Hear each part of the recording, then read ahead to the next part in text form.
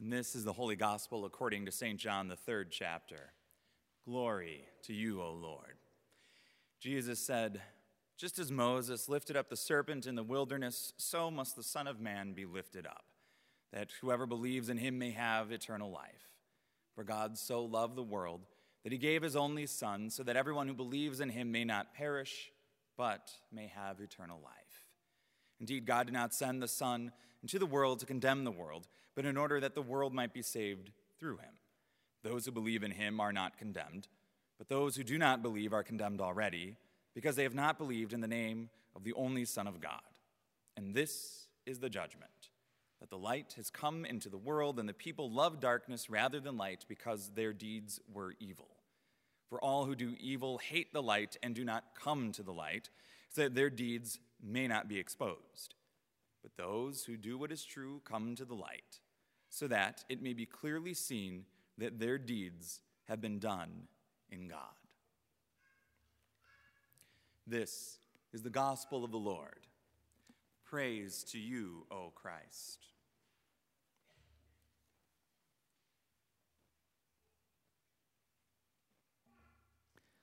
Grace and peace to you from God, our Creator and our Lord and Savior, Jesus Christ. Amen. Our two texts this morning speak to some of my deepest fears. The first one, of course, being snakes. Snakes are awful.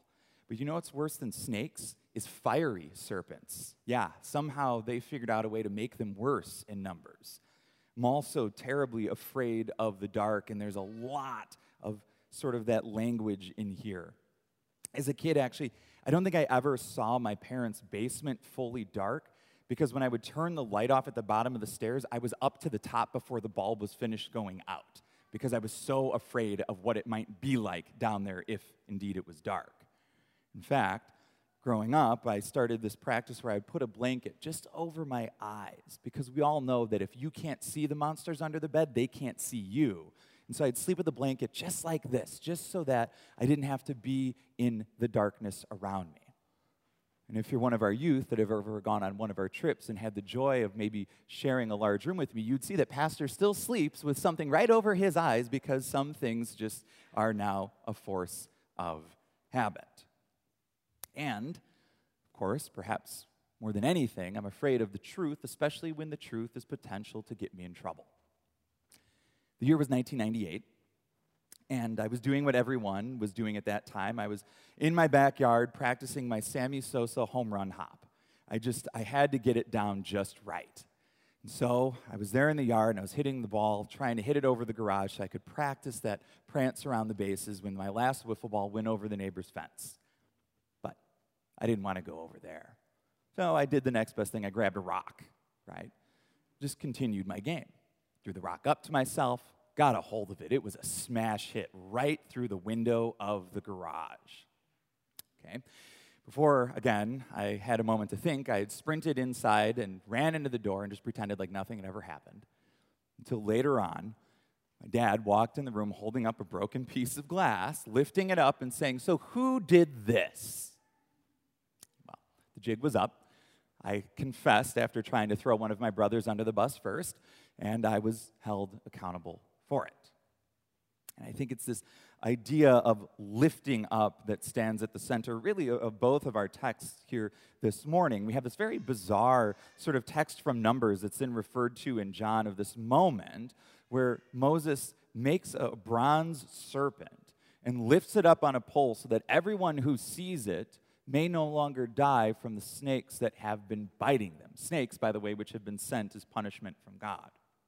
And it's this very text that is, of course, referenced in John as Jesus himself then is talked about being lifted up, so that those who are snake-bitten by sin, too, may no longer die.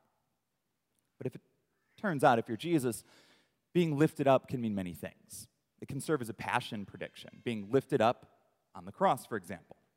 It can also serve as a prediction of his resurrection, being lifted up from the grave, or yes, if you're keeping track at home, it can even be a prediction of the ascension, being lifted up into the heavens. And I think in order to experience the fullness of God's love, the fullness of what eternal life has to offer, I think we need all three of these exaltations, all three of these lifting up moments, but it starts with that of being lifted on the cross. Lifted on the cross because God so loved the world that God gave the only Son so that all who believe may not perish but may have eternal life. You see, eternal life is a really wonderful, wonderful promise for each and every one of us because in many ways we fear death. And I see this all around. I see the discomfort in the faces of families or individuals as they're planning their own funeral or perhaps the funeral of a loved one. In fact, the funeral industry goes really, really hard to try to not talk about death when that's literally their business. I mean, think about it.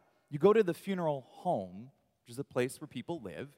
You gather in the parlor, which is a place where people gather to play cards or share a laugh together. But you go there for a wake, right, as if the person is just sleeping temporarily. And then you have your celebration of life service. More and more, I'm not even hearing the phrase funeral. You see, they use that language because although they deal in death, they want to lift up the part of life because we're uncomfortable with death. And if we're uncomfortable with death, we're really uncomfortable with death on a cross. We're really uncomfortable with what Good Friday offers, that moment where Jesus is lifted up in a brutal death that is meant to be a public show of power by Rome. And when we look at the cross, what we see is the worst of what humanity has to offer. What we see is systems of injustice that allow for the innocent to suffer for no reason. What we see is the mob mentality at its worst, where the fervor may begin in a small place, but pretty soon the whole crowd is yelling, "Crucify him." What we see is the shame and the loneliness that Jesus suffers as he hangs from the tree. But what we also see when we look at the cross is the source of eternal life. And that's why we make the cross such a focal point of our gathering spaces. Because when we look at this, while it might be an instrument of death, at the same time, it is the source of eternal life. It's the source of our healing. Not unlike the pole with the serpent on it in our text from Numbers. It becomes a source of healing. But notice, this bronze serpent doesn't make the biting, fiery snakes go away. They're probably still biting people. It just means that now if they look at the pole, it's no longer lethal. Just like the cross doesn't make death just disappear, it's still a part of human life. It just means that death's sting is no longer lethal because we know that it leads ultimately to new life and resurrection, which is why in Paul's first letter to the Corinthians, he even says, where death is your sting. See, Lent, Holy Week, and Easter is not an exercise in learning how to avoid death. It's actually an exercise in passing right through death in order that we may come to experience eternal life. You see, Jesus is only lifted from the grave if he's first lifted on the cross. But I would say that it shouldn't end there, that indeed being lifted to the heavens on the ascension is important too. Because remember, Easter is the resurrection of one single person, a really, really important person. It's the moment where we see what is possible for God, but ascension is our invitation to be lifted up as well. Indeed, in John's gospel, he says, "And when I'm lifted from the earth, I will draw all people to myself." What I love is the inclusivity of this invitation.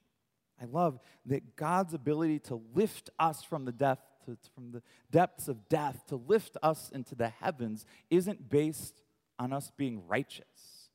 It's not like all Lutherans are lifted up, or even all people only. In fact, it's all of creation. Remember, for God so loved the world, or the Greek says, for God so loved the cosmos, that God sent the only Son that we may live.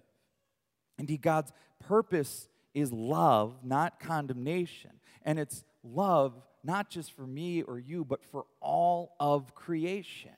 For the entirety of the cosmos, Jesus was lifted up on the cross. Think about that day in 1998 in the backyard. In fact, if you're paying real close attention, you'll know that I've told this story before a few years ago on Easter, actually. And afterwards, we went back to our house to have lunch together. And after we prayed and we settled into conversation, my mom looked across the table and she goes, "Why do you tell that story? Why do you tell that story? I barely remember that happening, and you're still dwelling on it here. Why do you keep telling that story?" And I don't have the heart to tell her because it was a traumatic event. Because my solution in the moment was to run away from my parents, essentially. Because I knew if I avoided them, I would avoid their judgment. And I feel guilty about it. I love my parents. But in that moment, that was how I was going to avoid judgment. I was just going to run the other way forever. And it wasn't until they lifted up before me the broken glass, which little did they know was a representation of what I was plotting to be the beginning of a rather broken relationship, that they allowed me back in their love. Yeah, there was some punishment beforehand. Don't get me wrong. I had to pay for the replacement piece of glass, and my dad showed me how to do it as he watched over my shoulder and told me I was doing it wrong. But love was the end of the story. Our relationship found wholeness once more. You see, in the season of Lent, Jesus is shining the light on the things that we would rather keep in the dark, the things we'd rather run away from. What we hear are words of judgment that speak to our deepest vulnerabilities and our darkest fears. But what we can't lose sight of along the way is that Jesus, the Word made flesh, is also the light that shines in the darkness, and the darkness does not overcome it. Sometimes I am overcome by my guilt. I'm overcome by my fear that God's judgment means that I will never live up to God's expectations and never experience the resurrection, the lifting up that God has promised to everybody else but me. And it's in that moment when I have to take a step back and believe once more that God's purpose and judgment is not condemnation, but love. And it's that love that lifts us from the grave into eternal life. Thanks be to God. Amen.